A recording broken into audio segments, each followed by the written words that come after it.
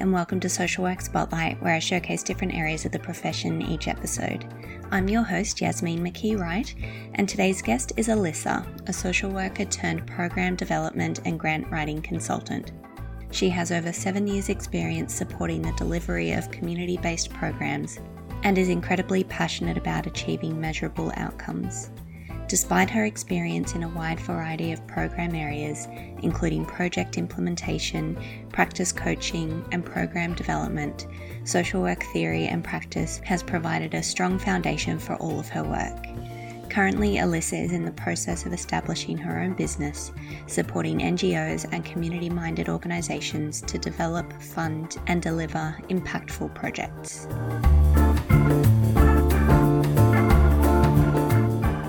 Thanks, Alyssa, for coming onto the podcast. Glad to have you here, and thanks for making the time to do this. Thanks for having me.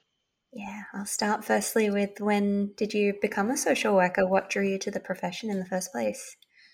I guess it wasn't a particularly straightforward journey in many ways, but I don't know for how many people that ever happens so much. So initially I studied international relations, international and global studies, thinking I wanted to work somewhere like the Department of Foreign Affairs and Trade, DFAT, or in international development somewhere. But to be honest, it was quite tricky when I graduated, and I think, that's a particularly challenging road to go down, particularly in Australia. And so I quickly found myself working in administration for my university, working in the dental department of all places, which was a bit of an interesting time. And then, so while I was working, I did a number of volunteer projects. So I volunteered with a group of asylum seekers, supporting particularly asylum seeker and refugee children to adjust to life in Australia, but also just to have respite on weekends and go out and do something fun. And so we used to take them for day trips. We did things like skateboard painting and trips all around Sydney, which was fun. And we did some school camps with them. And I guess from a few different volunteer experiences, I realized that working with people was something that I really wanted to do and something that I enjoyed. And then started to think maybe social work would make sense from that perspective. I also decided that if I wanted to study again, then I wanted to make sure I was pursuing something that was both practical and theoretical.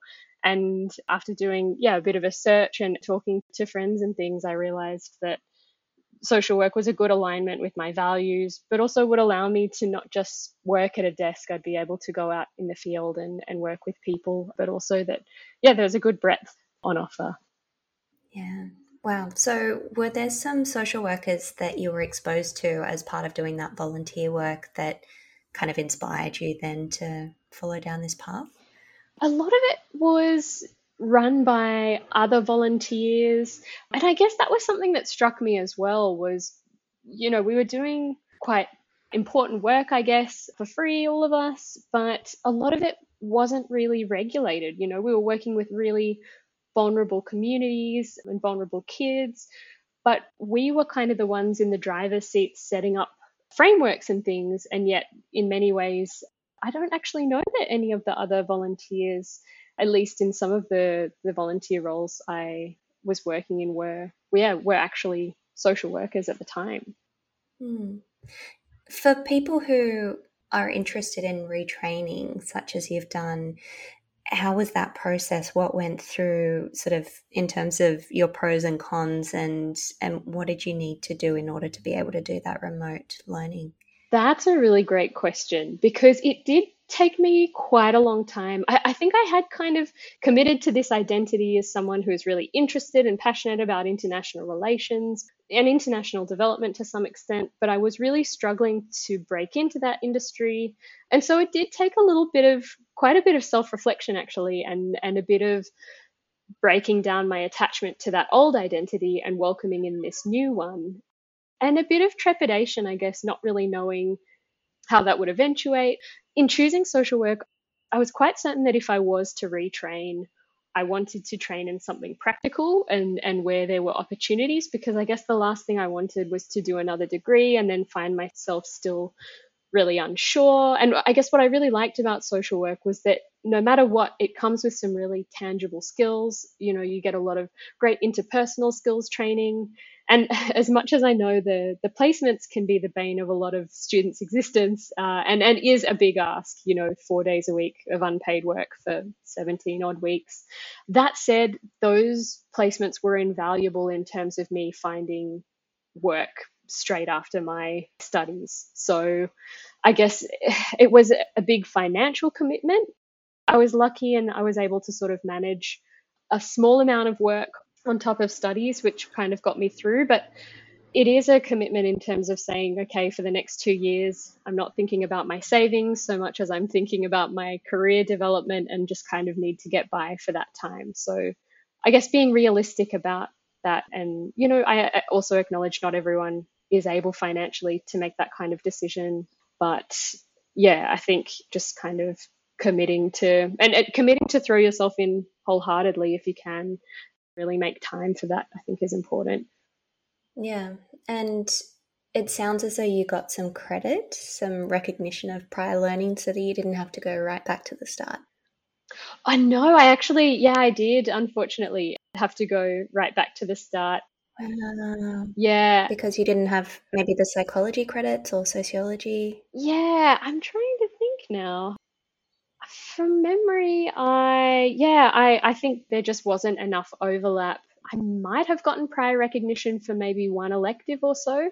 But yeah, the social work electives were quite different to my undergraduate degree, which was kind of more international global studies and arts. So yeah, I kind of did have to go back to the beginning, but did still find the units really practical and really useful. Mm-hmm. And where did you do your placements? So I did one placement in child protection, actually, which was a real eye opener and very much kind of, practice level case management. And, there at the time, students, and I'm sure this is still the case to some extent, were very much covering and kind of thrown into the deep end of the work because everyone's sort of short staffed. There's a lot of work to be done. And then my second placement was at an asylum seeker centre, so working with asylum seekers in Sydney. And yeah, that was sort of in the case management team. So again, kind of on the ground work, but in a very different area. So I really liked the fact that I got exposure to two different areas. And yeah, I guess asylum seeker politics and things in Australia had always been an interest to me since my undergrad. So it was also a nice complement, I guess, to my original studies, but actually kind of interesting to see how that actually evolved, meeting people who had arrived and learning about their needs and how to best sort of support and meet those needs. Mm. You say that you've had a somewhat unconventional career path, though. So from leaving university and spending some time in Sydney before heading overseas, how did that all pan out? What are the steps that led to you working overseas? Yeah, so I took a few different steps.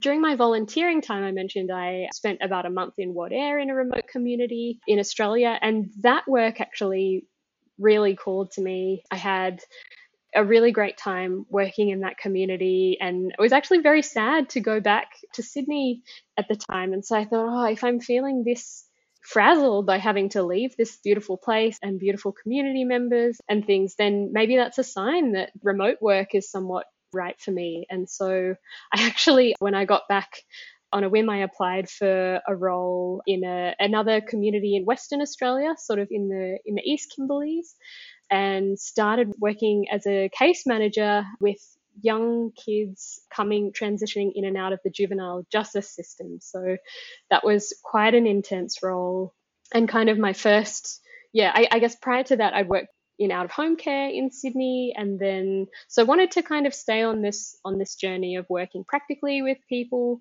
on the ground. But yeah, went very quickly into a role that I very quickly found was quite an intense role. I didn't actually last very long. Suffice to say, in that position, quickly realized I was not suited for work with adolescents, and it was particularly challenging work, but was very fortunate through word of mouth actually to fall into a role with a local Aboriginal corporation in this community, which I found to be much more suited. And I learnt a lot about Aboriginal ways of program design and delivery in that community, and really appreciated that it was a Indigenous run organisation and managed, and that I was sort of one of few outsiders within the organisation, which was great because I stood to learn a lot in that space, but also was able to bring in, I guess, the more conventional social work knowledge, which I think paired together helped to meet funder obligations on the one hand, while also still doing things in line with what made sense for community and not imposing my own views or beliefs on what that kind of work should be. So that's kind of a bit of a tangent, but that was just kind of prior to my work overseas. And yeah, an important, I guess, stepping stone and a steep learning curve working with diverse communities in Australia. And quickly realized as well, the huge diversity in Aboriginal communities across Australia. I think there's often this sense of, I guess, just often that we forget how diverse communities are from Victoria to Western Australia and the different needs and things. And so, yeah, that was a really important experience in my career. Mm-hmm. So in part of that process, especially if you're working for an organisation that's very grassroots, there'd be a lot of nuance around reporting requirements, I would imagine, for those funding bodies. And that's a good transition then to the type of work you're doing now in terms of supporting people to develop proposals or to help them with their reporting. And I imagine there's a lot to do with setting up for success. So if as part of the funding process in developing a plan or a program, you building into that proposal a way to measure the success, then I imagine that makes it a lot easier for some of these organizations on the ground. I have found in my work that I've kind of jumped between, I guess, casework roles and roles on the ground and more macro social work. So working in how do we measure outcomes and how do we develop programs so that we can understand what works in communities, or how do we translate research to practice for practitioners into bite-sized pieces that social workers on the run can digest. That work has really led me to the work you mentioned now that I'm doing now, supporting organizations with things like grant writing and program development. They are quite transferable skills in that if you understand, I guess, what funders are looking for in a program, that also helps, I guess, going back to the design stage of how do we please both funders, but also how do we make sure our program is reflective of something that our community wants and our knowledge about community, but also the voices of community members themselves, which I think quite often get overlooked. And I think sometimes the good work that's happening on the ground isn't measurable in the way that funders would like. So certainly in international development type of work, I noticed very quickly that a lot of the funding is outputs focused because it's very easy to measure, how much material relief you give to a community. It's very easy to say we provided, 20 mosquito nets to a community rather than to talk about the trickle down impact of something like that, or to think about more complex interpersonal work that you might have done and the impact that had on someone down the line. So yeah, I think it's been interesting to see. And that was always something getting into social work that I thought was, while I was always very interested in the policy space and research space, I didn't want to jump straight into a career in those areas without having first worked on the ground and understood what that feels like and what's happening and being close to people and hearing their stories and things.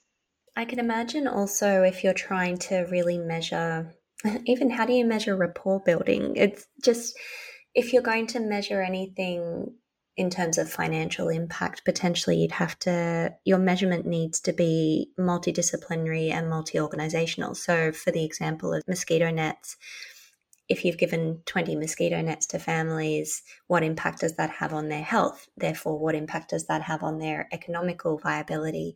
All those sorts of things. So yeah, how far do you measure it and how many resources do you need just to be able to measure? Yeah, and look, something that I did notice, so I was working initially on a social emotional wellbeing program in this organization, and we quickly found that part of the funding expectation was that there were counseling sessions with a certain number of clients and families per quarter.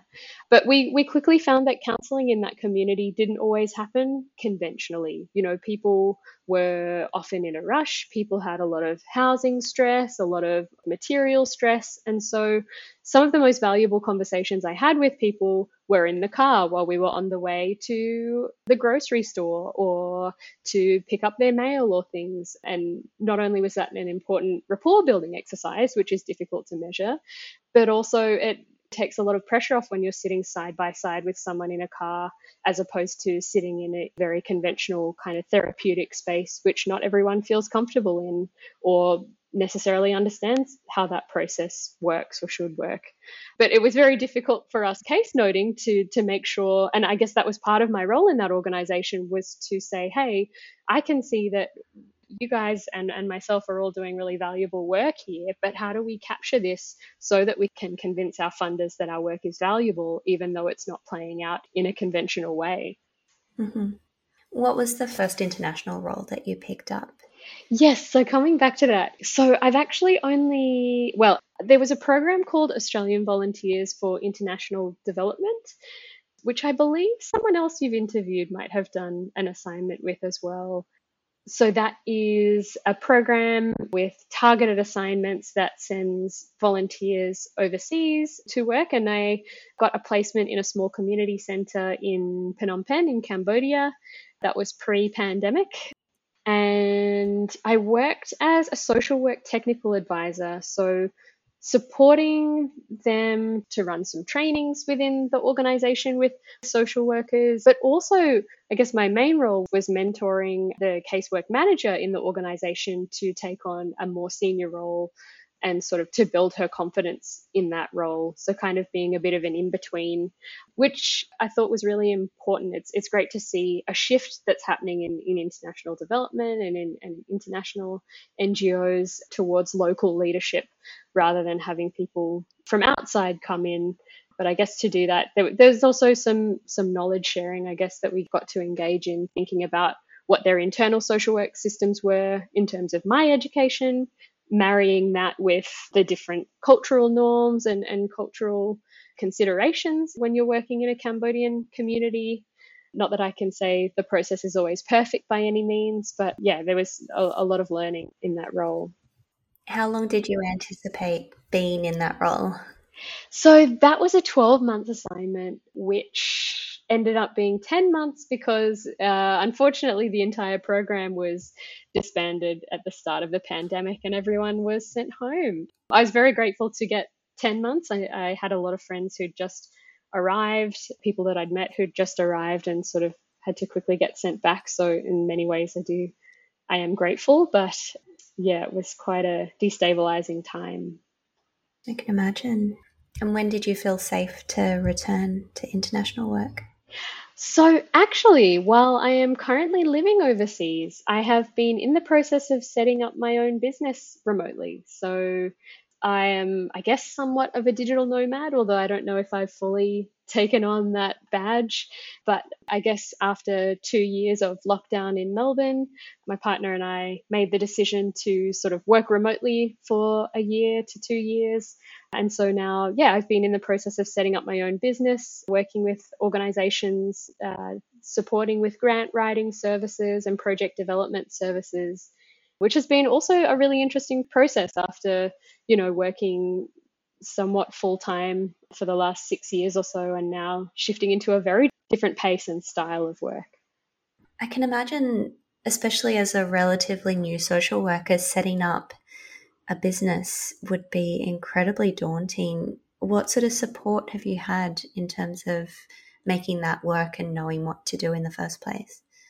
Yeah, that's a great question. It's been quite a learning experience. I have a number of friends, which is really fortunate, who have gone into consulting and set up their own businesses.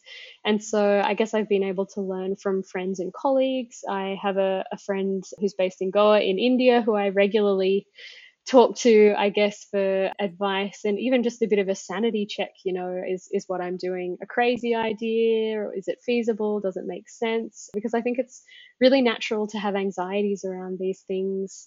And you do have to be very patient, because it's very different when you work full time and you have a regular salary and things, but getting used to the unpredictability of project work. I really enjoy the flexibility of it, and it's sort of quite suited to where we are at this moment in our lives. So I'm also grateful for that aspect, I guess. Yeah. And working alone, have you found, obviously, you've got people that you can talk to about the business and that side of things, but what keeps you going? What keeps you motivated?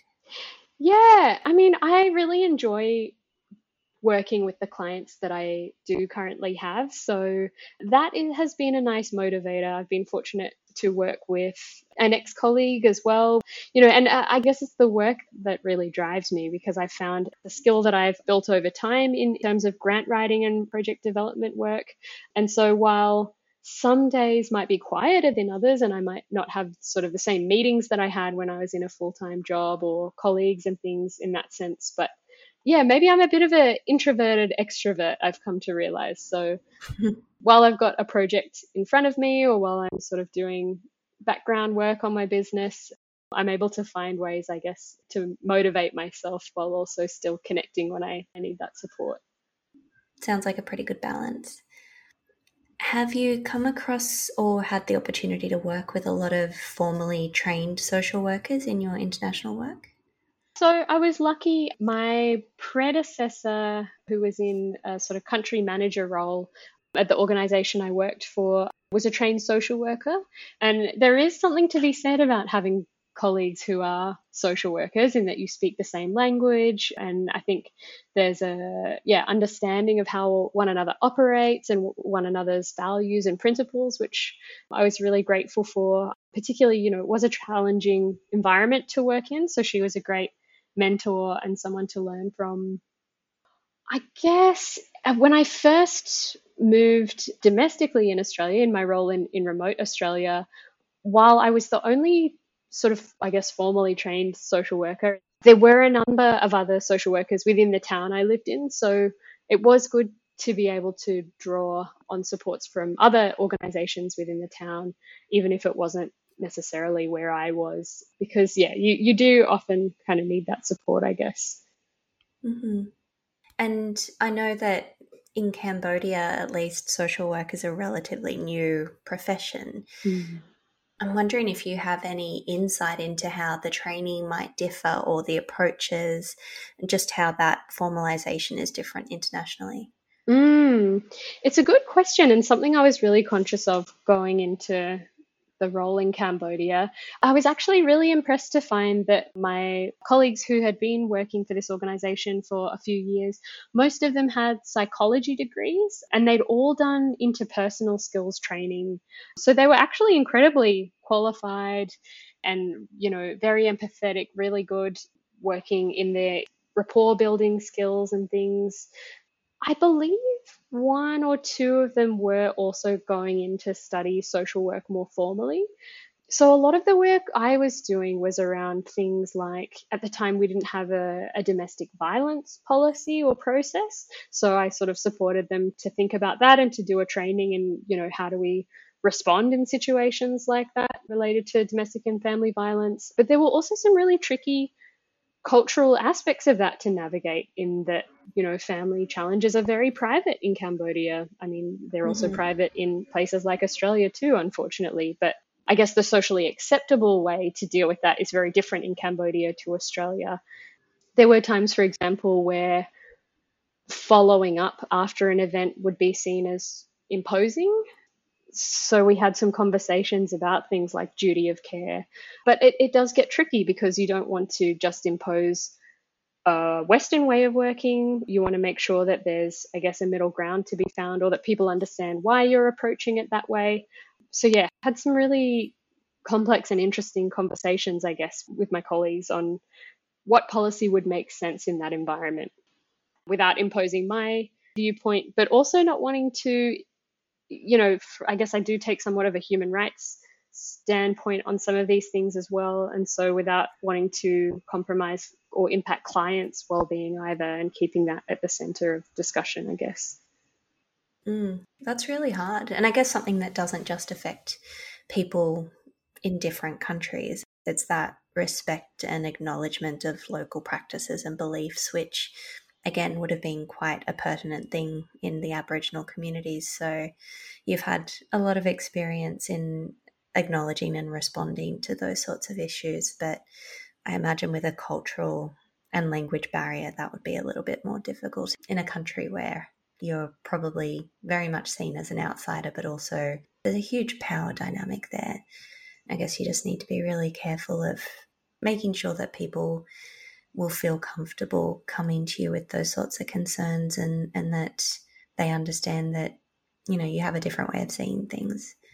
Yeah, and I guess on that, I mean, it's been interesting. So I have, alongside a lot of this work, I've done some tutoring for a university in Australia, and through that have kind of had conversations with a professor who's been a great mentor for me. And we've talked a lot about the difference between things like cultural competence and cultural humility, and switching from this frame of I need to find a way to be competent when I'm working in diverse communities, and as this thought of this is a skill that I can master and perfect, to one of humility where I acknowledge I am going to make mistakes. It is common, but also I'm constantly open to learning, because also culture is not static. It shifts and changes. And I guess as practitioners, and whether you're in a practice or a research role, I guess we need to be responsive to that and understanding and forgiving when we make mistakes, but also honest and acknowledge that we have made them and how we can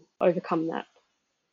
In your discussions with people who have worked in this space for many years, especially in working with international NGOs and coming in and providing support, have there been a lot of changes over time, whether that shifts because of government policies or international relations? And where do you see social work continuing to make an impact in this area? I guess my experience in international development was fairly short-lived, being only 10 months and then kind of coming back home.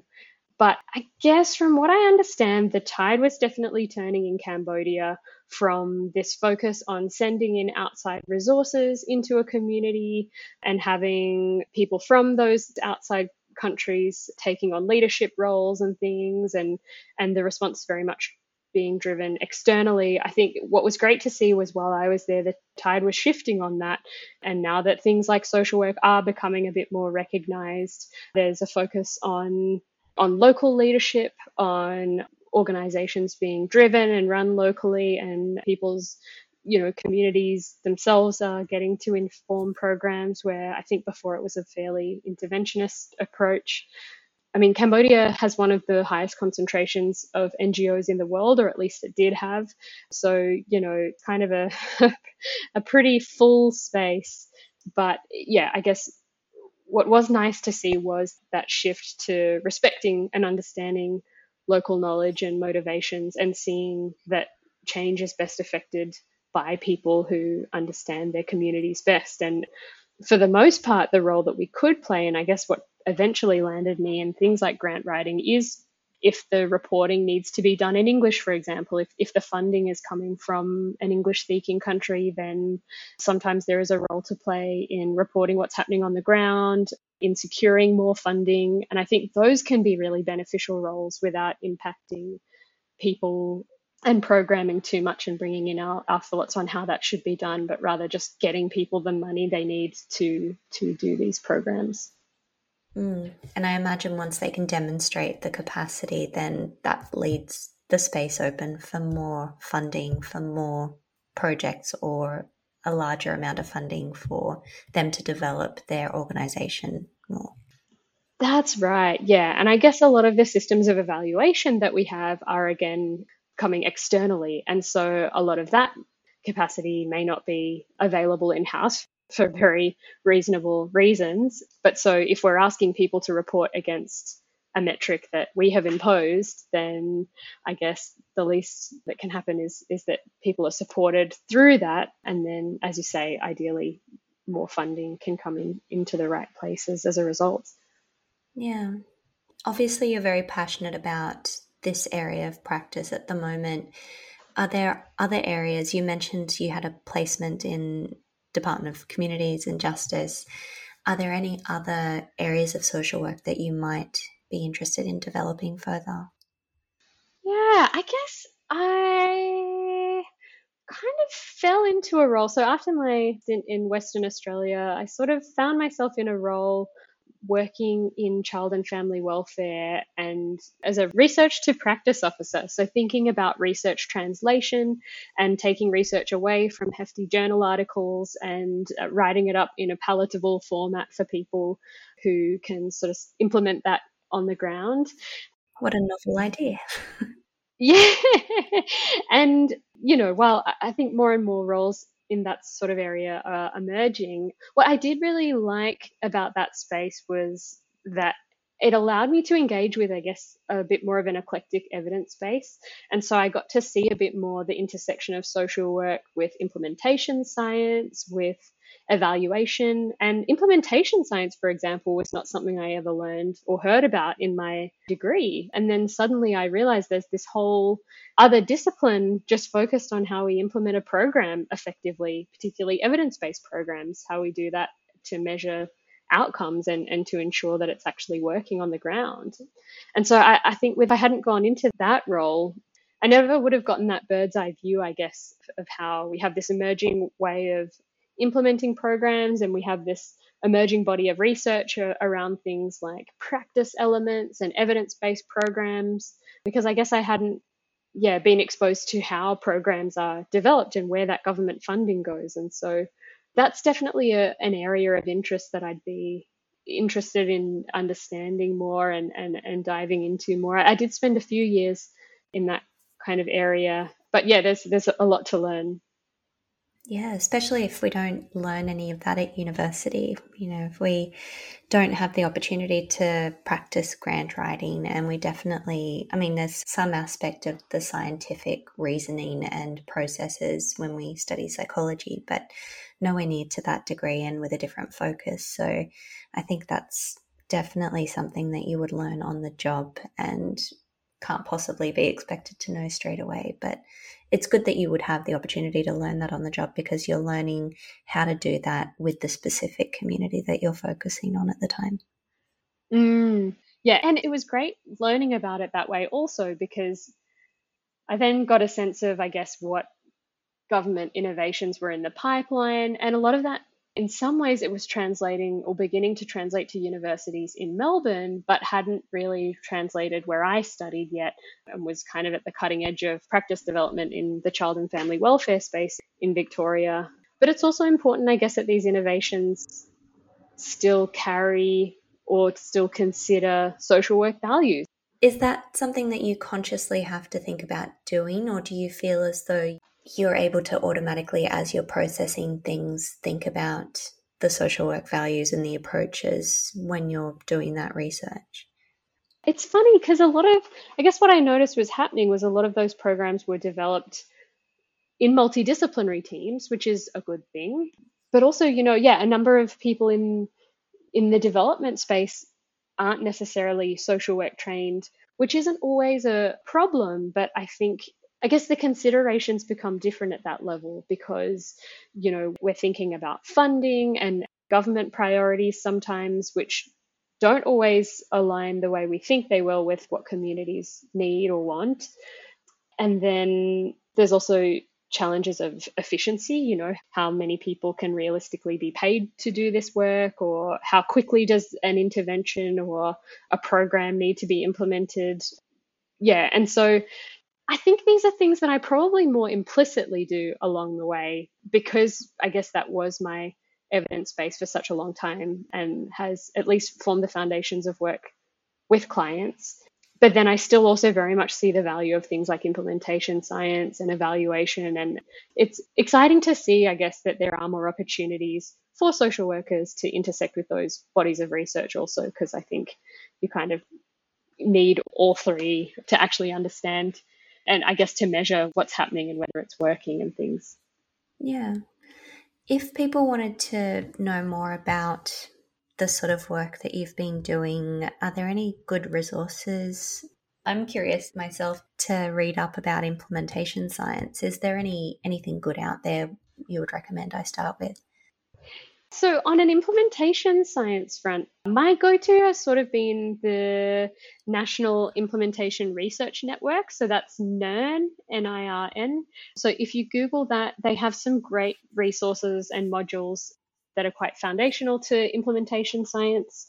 You'll also find some interesting resources in things like the Australian Institute of Family Studies has some background information on things like the difference between evidence-based programs and evidence-informed practices. One framework that has kind of stuck with me, I guess, through my work has been Tim Moore's evidence-informed decision-making framework, which I think has been really valuable, whether at a practice level or a research level, thinking about how we integrate, research evidence with practice wisdom and client values, and how do we bring those three pillars together, I guess, to make sure we're working in a way that is robust, but hopefully, ideally, impacting the most change for clients. Yeah. And coming from a health background, everything that I've worked with, the terminology is evidence-based. How do you see the difference between evidence-based and evidence-informed in terms of your approaches? Yeah. And it matters so much. I guess it depends whether you're in what capacity you're working with clients and things.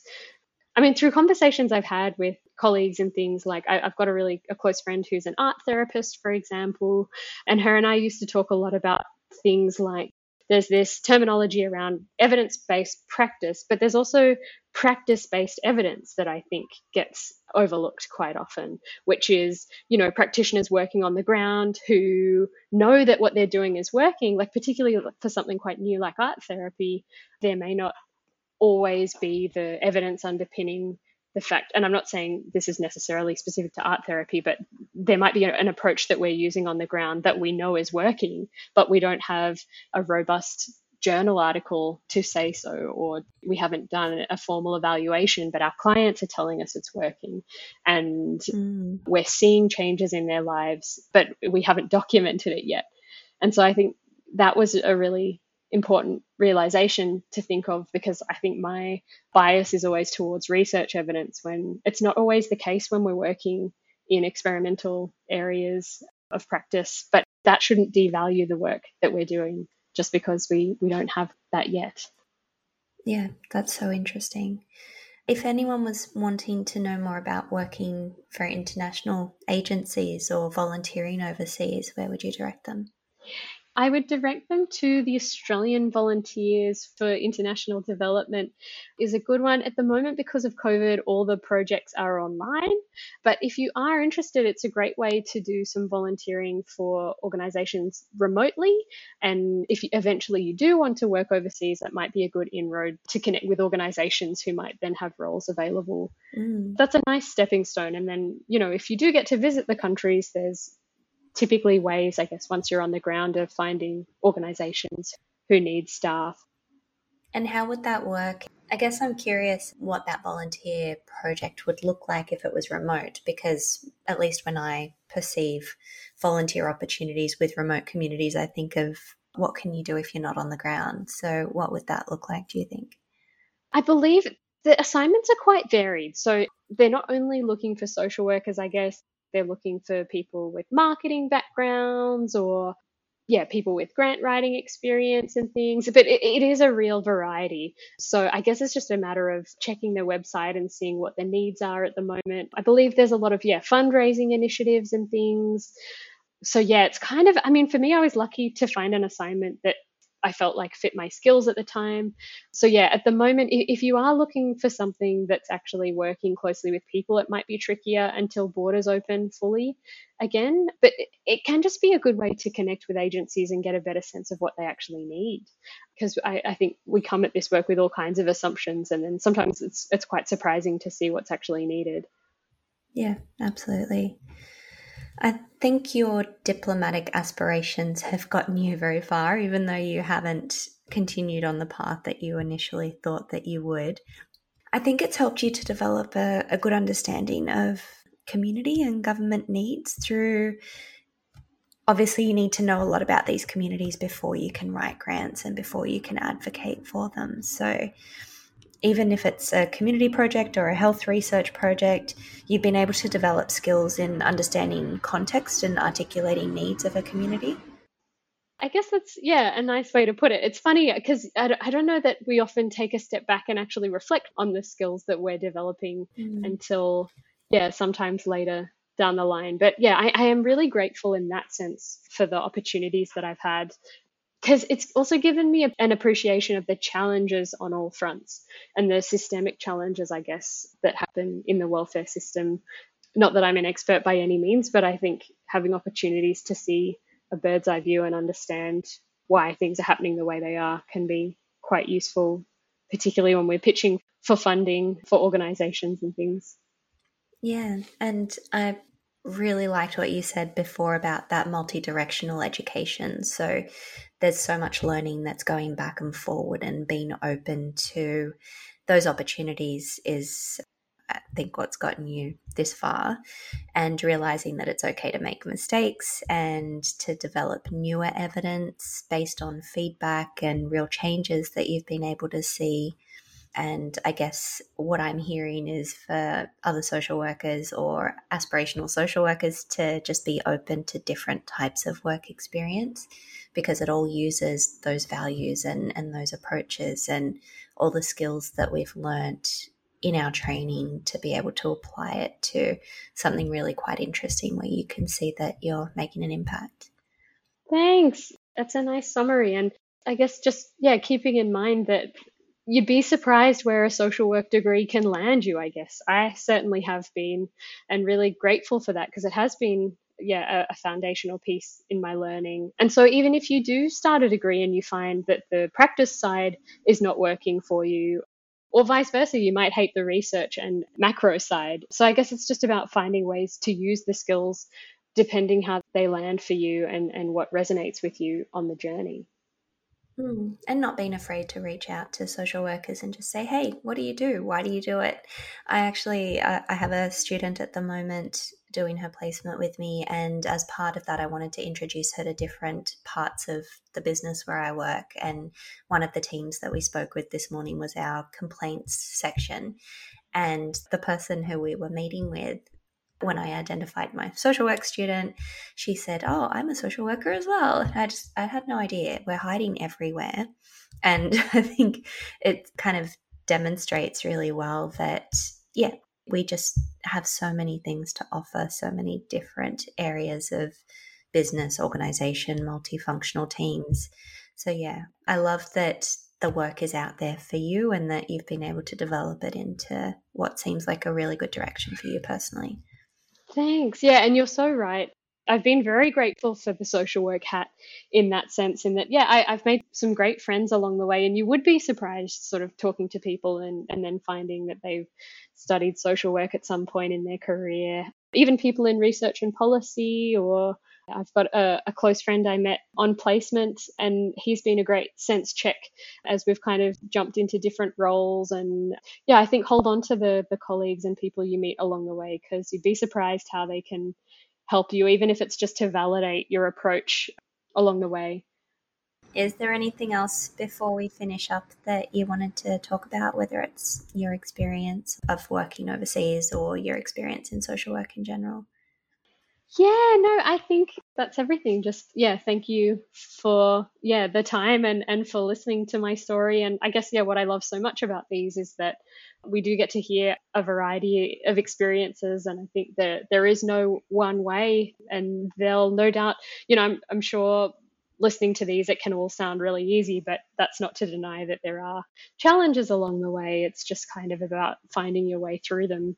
And that's okay if you face them. They will no doubt arise when you least expect it. But yeah, It all helps us grow and develop as professionals and as people. yeah. Thank you so much again for your time. Really appreciate talking to you. And yeah, I think it's broadened at least my perception of what social work can be. And hopefully, encouraged, motivated a few other people to look at remote work or overseas work and the opportunities that could bring for them. Thanks so much. Thanks for having me and your insightful questions.